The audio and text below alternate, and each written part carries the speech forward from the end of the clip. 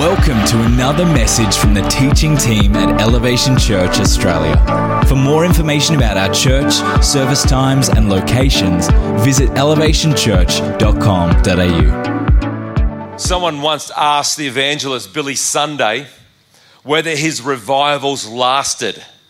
He replied, "No, but neither does a bath.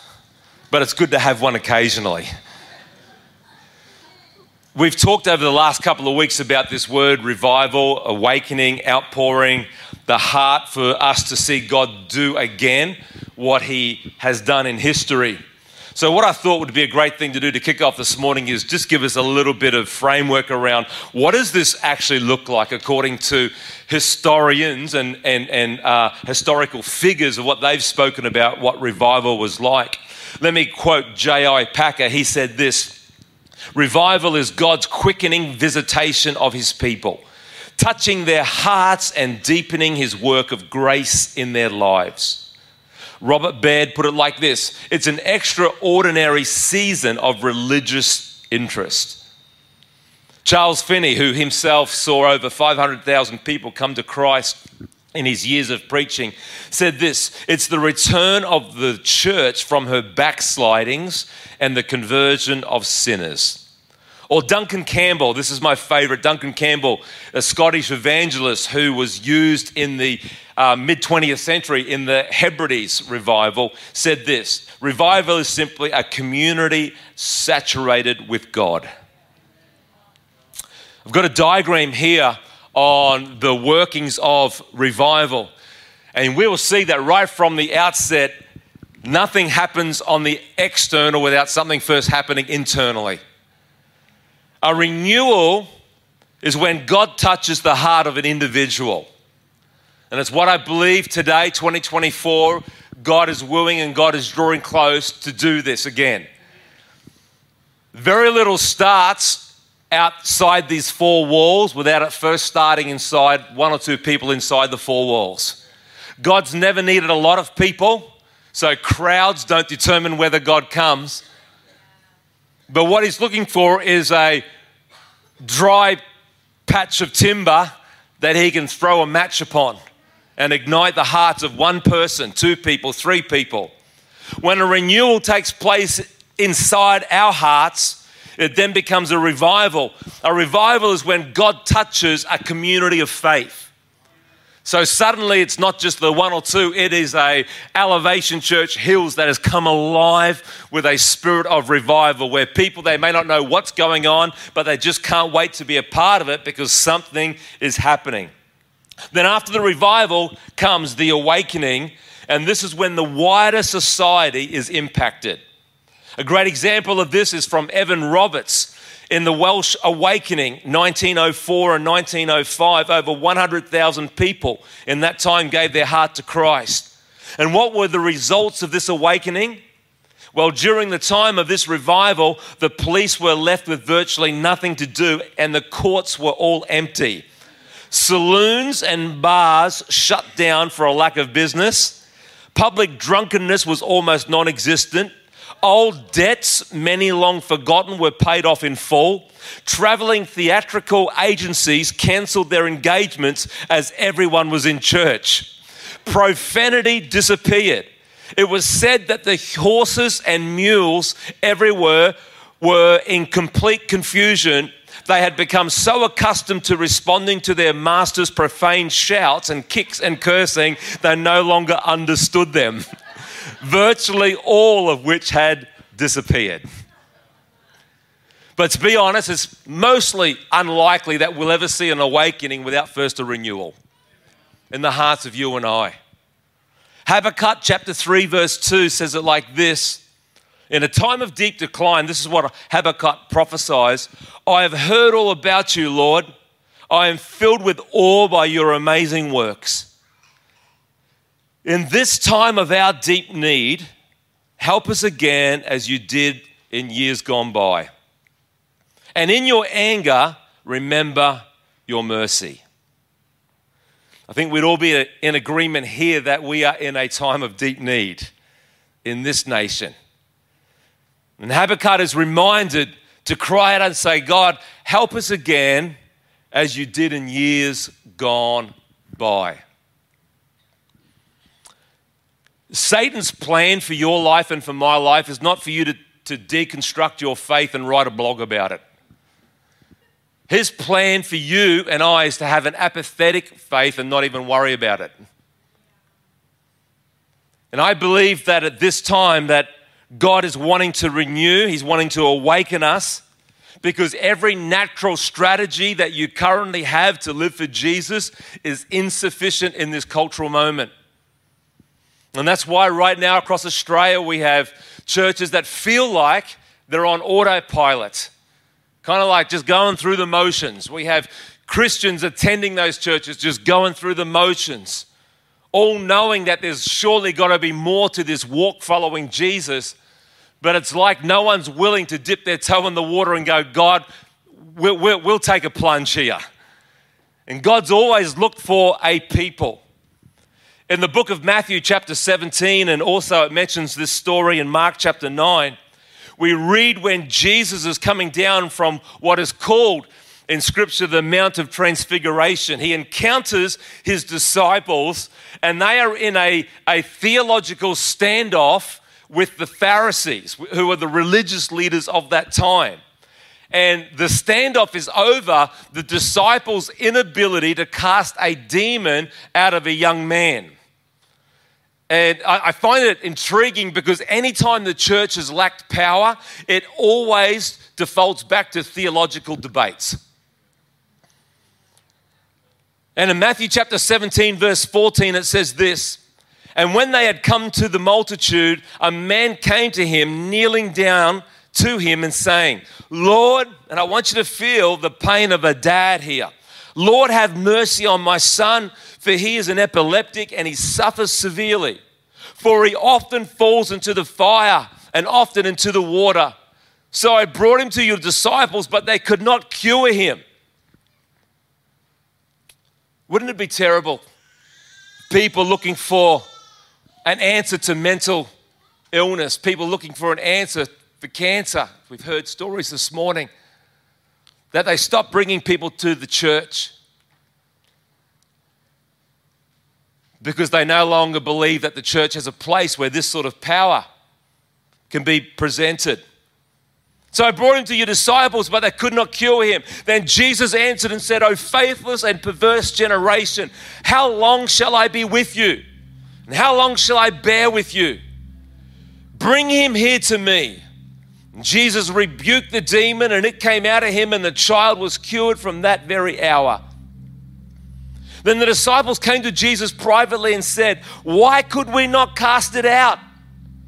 And Jesus said to them, 'Because of your unbelief. For assuredly I say to you, if you have faith as a mustard seed, you will say to this mountain, move from here to there, and it will move, and nothing will be impossible for you. However,'" in verse 21, in the New King James, it says this, "However, this kind does not go out except by prayer and fasting."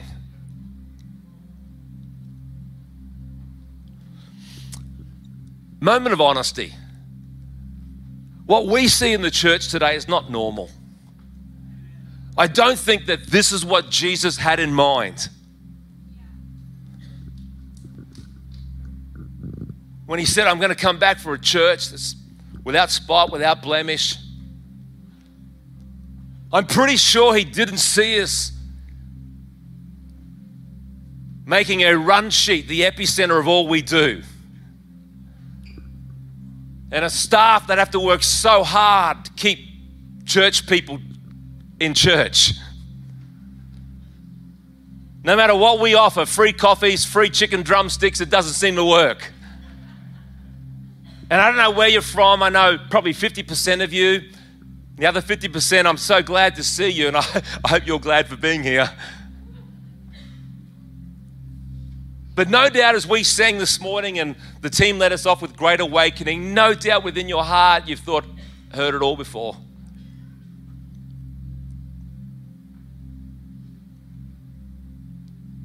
And Jesus comes to this moment where his team around him are struggling.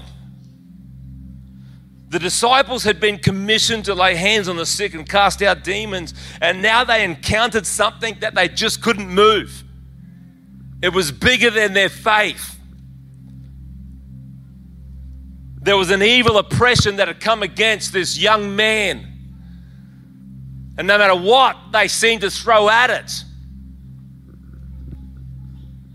it didn't move. And Jesus comes in and goes, the issue is not the demon, the issue is the unbelief. Now here's the thing. This is not a critique of where I am not a, hey, if you just have more faith, everything's going to be perfect guy. And that's actually not what Jesus is talking about. This is what he's addressing. He's addressing the cynicism that had crept into the disciples' heart and to the people's hearts who were watching. The familiarity that was in their hearts. And you know what cynicism does? Cynicism causes us to shrink back from the dance floor and critique the moves of all the other people on the dance floor. And if there was something that I believe God is wanting to purge from his church today, it's a cynical heart. And for some of us, rightly so. You've seen a lot, been hurt by a lot, but somehow we've got to still believe that God is wooing his church back. He hasn't washed his hands and given up on us. And I still believe today the Holy Spirit comes to every gathering of faith and dips his toe in the water and goes, am I welcome here?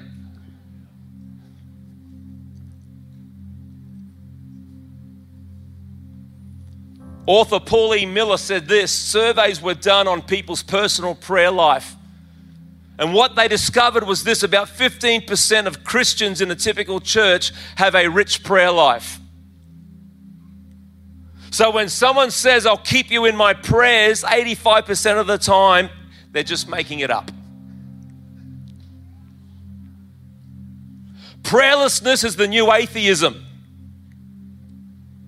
The early church was birthed with people in the upper room agonizing in prayer, and now we find ourselves in boardrooms and cafes organizing our plans.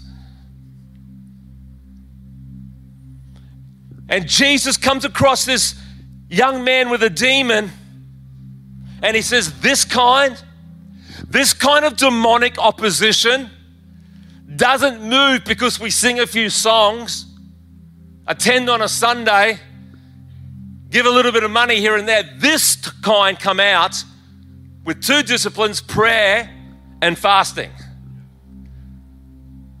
And I don't think it is a mistake or a coincidence that it is a young person that is bound by this spirit. Because right now today, folks, in 2024, we have a generation of young people who cannot see the promises of God, the light of Christ, because of the blindness that the enemy has thrown against this generation. And like this father who comes and throws himself down to the feet of Jesus, God is looking for a generation of mums and dads in the faith who know what it is to pray and to fast for another generation. And that is why for you and I, it is imperative that we allow our hearts to be open and for God to invade our hearts, because another generation is relying on you and I to stand in the gap and to pray. This is why prayerlessness has come against the church. This is why it's easy to go through our Christian experience with a few low-level mutterings to God, but no longer a sense of burden to pray, where the prayer of the church becomes a part of everything else that happens and no longer the central cause and the spark of the engine that makes us operate. And is it any wonder that we live at a time where we are seeing God pull the doona off prayerlessness? And what happens when prayer is sidelined in churches is what we see today.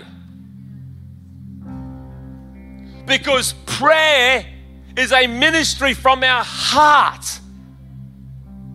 And you and I struggle to pray when our heart is contaminated.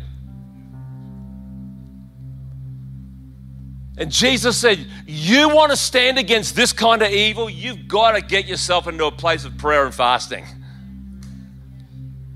A church that gets this, let me tell you, you will set a city on fire. New church models with cool names won't be enough. Celebrity pastors won't be enough. Better programs, larger churches don't guarantee it. Another conference doesn't mean it'll happen. But the prayer life is needed much more than buildings or organizations. And these are often a substitute for the other. Souls are born into the kingdom of God only through prayer.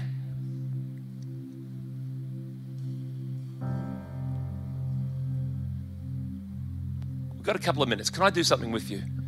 Everyone that's under the age of 35, put your hand up. Under the age of 35. If you can't remember, we'll talk about that later. Okay, under 35, stand up. Under 35s. Look at them all. Everyone that is believing God for someone under the age of 35, it could be a son, could be a daughter, relative, work colleague, stand up.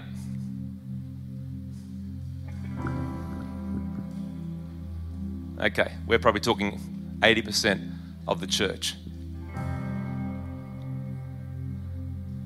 Kathy and I know what it's like to pray and fast for someone in that age bracket, year after year after year. Can I encourage you, don't give up. Where the cynicism wants to come in and the unbelief wants to come in and go, is this really working? Is this really worth it? Look, they're getting worse. Sometimes you've got to dig through so much bad news until you find the good news. Well, this is what I want to do, just for a moment. I've got the musos up to help me here, because I really felt prophetically, I want to take a minute of prayer right now. And I know, and you may say, well, God, Ross, I don't have a rich prayer life. That's okay. Hopefully you're surrounded by people who do. And I want this morning for you to allow God to get a hold of your heart in this. No more just head prayers, a heart prayer. Some of you are praying for young people that are bound in addiction, your kid. Some are bound in a bad relationship. Some are just bound with mental challenges, and some are bound in sickness and disease. God is looking for a people that will stand in the gap against that kind of evil. He needs a generation like the one that's represented right here. So I'm going to get the musos just to play with me. I want you to lift your hands, your heart to heaven. And if you're married and you're praying for one of your kids, grab your spouse's hand if they're here. And I want your prayers to begin to rise right now. Please allow it to be audible to the God of heaven. I want us to pray for the rest of us, for every person represented here under the age of 35. I want you to reach your hand out toward them this morning, because there is a demonic onslaught over this next generation. And God is looking for a people who will pray, who will fast, who will stand in the gap. So Father, this morning, we lift our hands and our hearts this morning. Father, we pray for the people represented here under the age of 35. Father, we ask for a mighty outpouring of the Holy Spirit upon them. Father, that revelation and wisdom in these days of darkness would be upon them. We pray that you strengthen their faith. Father, strengthen their faith, we pray. Father, we pray for the sons and the daughters who are no longer walking for you, the prodigals. Father, we cry out this morning for every prodigal daughter, every prodigal son, Father, that by your grace, that you would wash them in an ocean of grace, we pray this morning. Father, we bind every bit of pride and defiance in their heart, but Lord, they will surrender their heart. They will kneel their knee to you. Father, they will give their lives to Jesus. There will be radical salvations, radical turnarounds, radical miracles, we pray. So Father, let this church be alive in the presence of God. Father, let it be a place where we believe that the Spirit of God is working through and amongst us, we pray. So, Father, we thank you for it. In the mighty name of Jesus.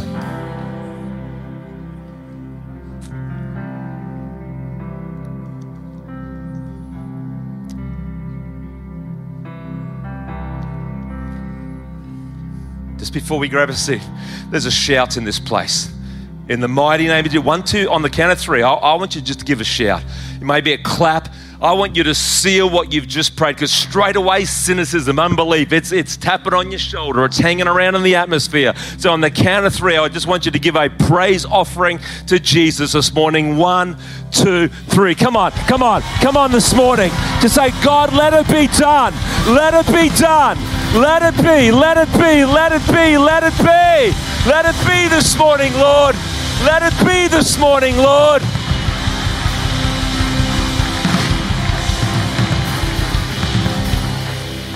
Grab a seat. Thanks, guys. You can stay. We're almost done. I've hardly started, but we're almost done. So what do we do? Do we just keep doing what we've always done? Do we bury our heads and hope things will change? Do we keep playing musical churches and enjoy the multitude of traveling Christians who uproot and move on when they're offended or when something seemingly better comes along? Or is there a group of people, need not be large, who are so hungry for God to come that they'll orient their whole life and existence around that hunger? The book of Joel, chapter 2, verse 12, Joel prophesies, and it's God speaking through him. Joel again prophesied at a time of deep decline. Deep decline. And he says this, "Yet even now declares the Lord, return to me with all of your hearts, with fasting, with weeping, and with mourning. And rend your hearts and not your garments. Return to the Lord your God, for he is gracious and merciful, slow to anger, and abounding in steadfast love. And he relents over disaster."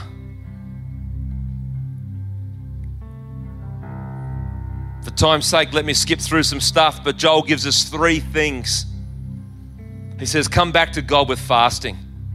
I know today marks the end of the prayer and fasting, but my plea to you would be, if we want to be this kind of Christian that can stand against the demonic onslaught against Christianity, prayer and fasting needs to be a lifestyle, not something we do at the beginning of the year to be cool like every other denomination around the world, but something that is embedded deep within us.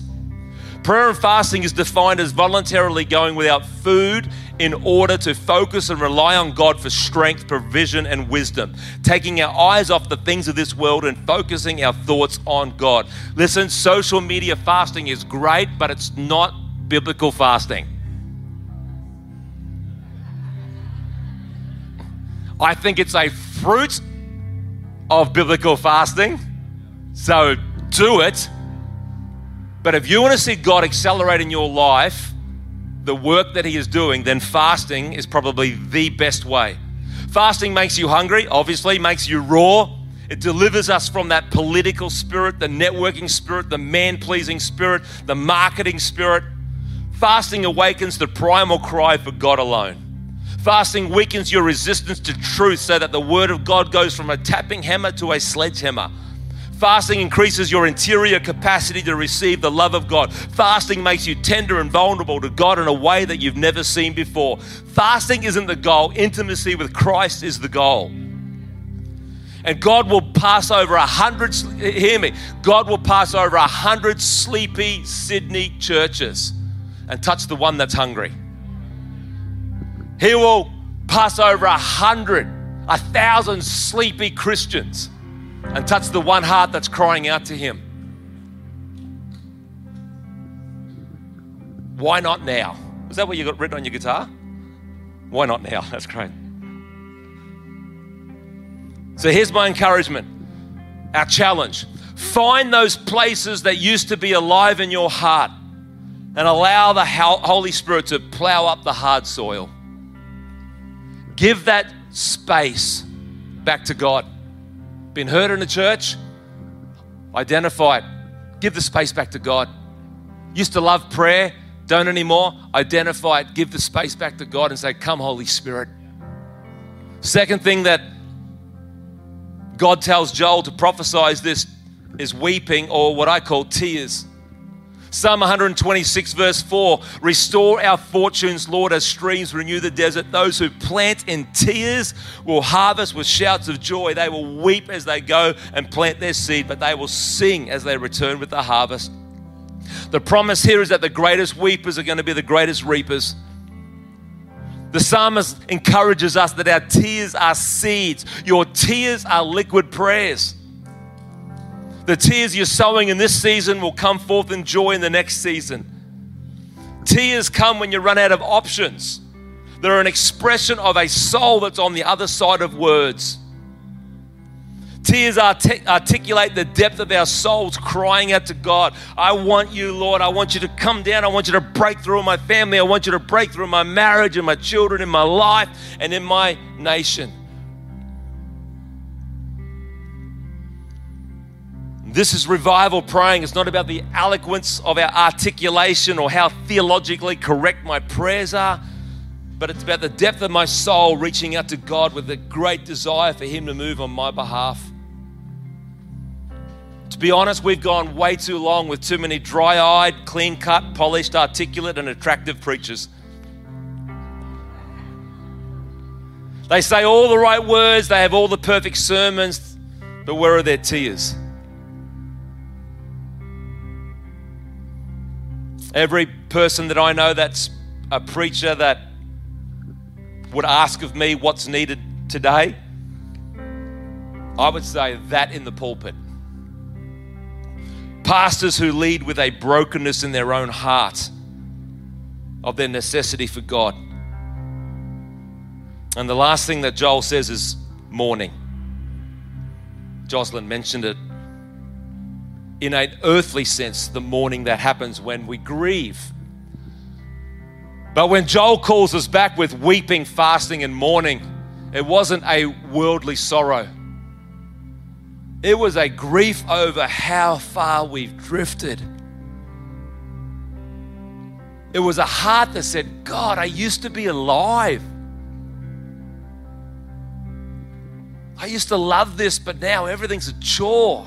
I used to love reading scripture. Now it's like eating a box of dried wheat bix. It's everything's just hard. I used to love coming to a prayer meeting. Now I could think of nothing worse. I used to love worshiping. But now it's just like hands in pockets, coffee in the hand, and I kind of just mutter a few karaoke words back. God, how far I've drifted. As a leader of this denomination, we're at a gathering last year in July. And God arrested my heart because Kathy and I went into that conference. And in the back of my head, I'm going, God, I don't know how much longer I want to do this. Leading a denomination, it gets political, it gets, all that sort of stuff. And I don't know, I don't want to do this. So already thinking exit strategy. And come to a conference and God arrested my heart, and I spent the first day and a half sucking the carpet, getting my heart right. As God burdened me again to say, Ross, I'm not done with you yet. But I can't get to you while there's this cluttering in your heart, when you're more excited about the next season of Yellowstone than you are about worship with me. That's honest. When you spend more time trying to think through your plans and how to deal with the political outfall in your denomination than you are in prayerfulness with a hunger and a longing for me. And for me personally, it was a moment of a visitation from God that has set a new fire in my heart and brought alive a renewal in me. And if it happens nowhere else, I know I have come alive in my heart again to the promises of God. And let me close with this, as Paul says in 2 Corinthians chapter 7, as it is, I rejoice not because you were grieved, but because you were grieved into repenting. For you felt a godly grief, so that you suffered no loss through us. For godly grief produces a repentance that leads to salvation without regret, whereas worldly grief produces death. Frank Bartleman, a member and part of the Azusa Street Revival, said this: the depth of any revival will be determined exactly by the spirit of repentance that is obtained. In fact, this is key to every true revival born of God. So what does Joel say? You want to get things right? Come back with fasting. Come back with some tears. And come back with a brokenness on how far we've drifted. So here's the challenge this morning as we wrap up. Find the places of your heart that used to be alive. And say, Holy Spirit, it's going to be a bold prayer. Holy Spirit, here it is. Would you come again and plow up the hardness in my heart? Because I'm not done yet. And I believe this morning, in particular in the area of prayerlessness, that God wants to minister to people. And so what I'm going to do is I'm going to hand back, I believe, to Ben. And Ben will do what Ben needs to do at the end of a service. But this is what I want to do. I want to personally pray for any person this morning that says, Ross, my heart is hard in the area of prayer. And I want to pray for an impartation of the Holy Spirit this morning. That something from heaven is going to ignite. And it won't ignite without first an emptying. And I pray that when you leave this place today, that God hunts you down, that He is on your case, that you get no sleep. And you wrestle with God over this for our hearts to be right again. And then allow the infilling of the Holy Spirit to come in a fresh way. And let a fire start in our hearts, a renewal start in the heart of this church. And who knows what could happen to this city of Sydney. So Father, this morning I thank you. And Lord, I pray for every person here. You know our lives, you know where we're at, you know our hearts. Help us today, I pray. In Jesus' name.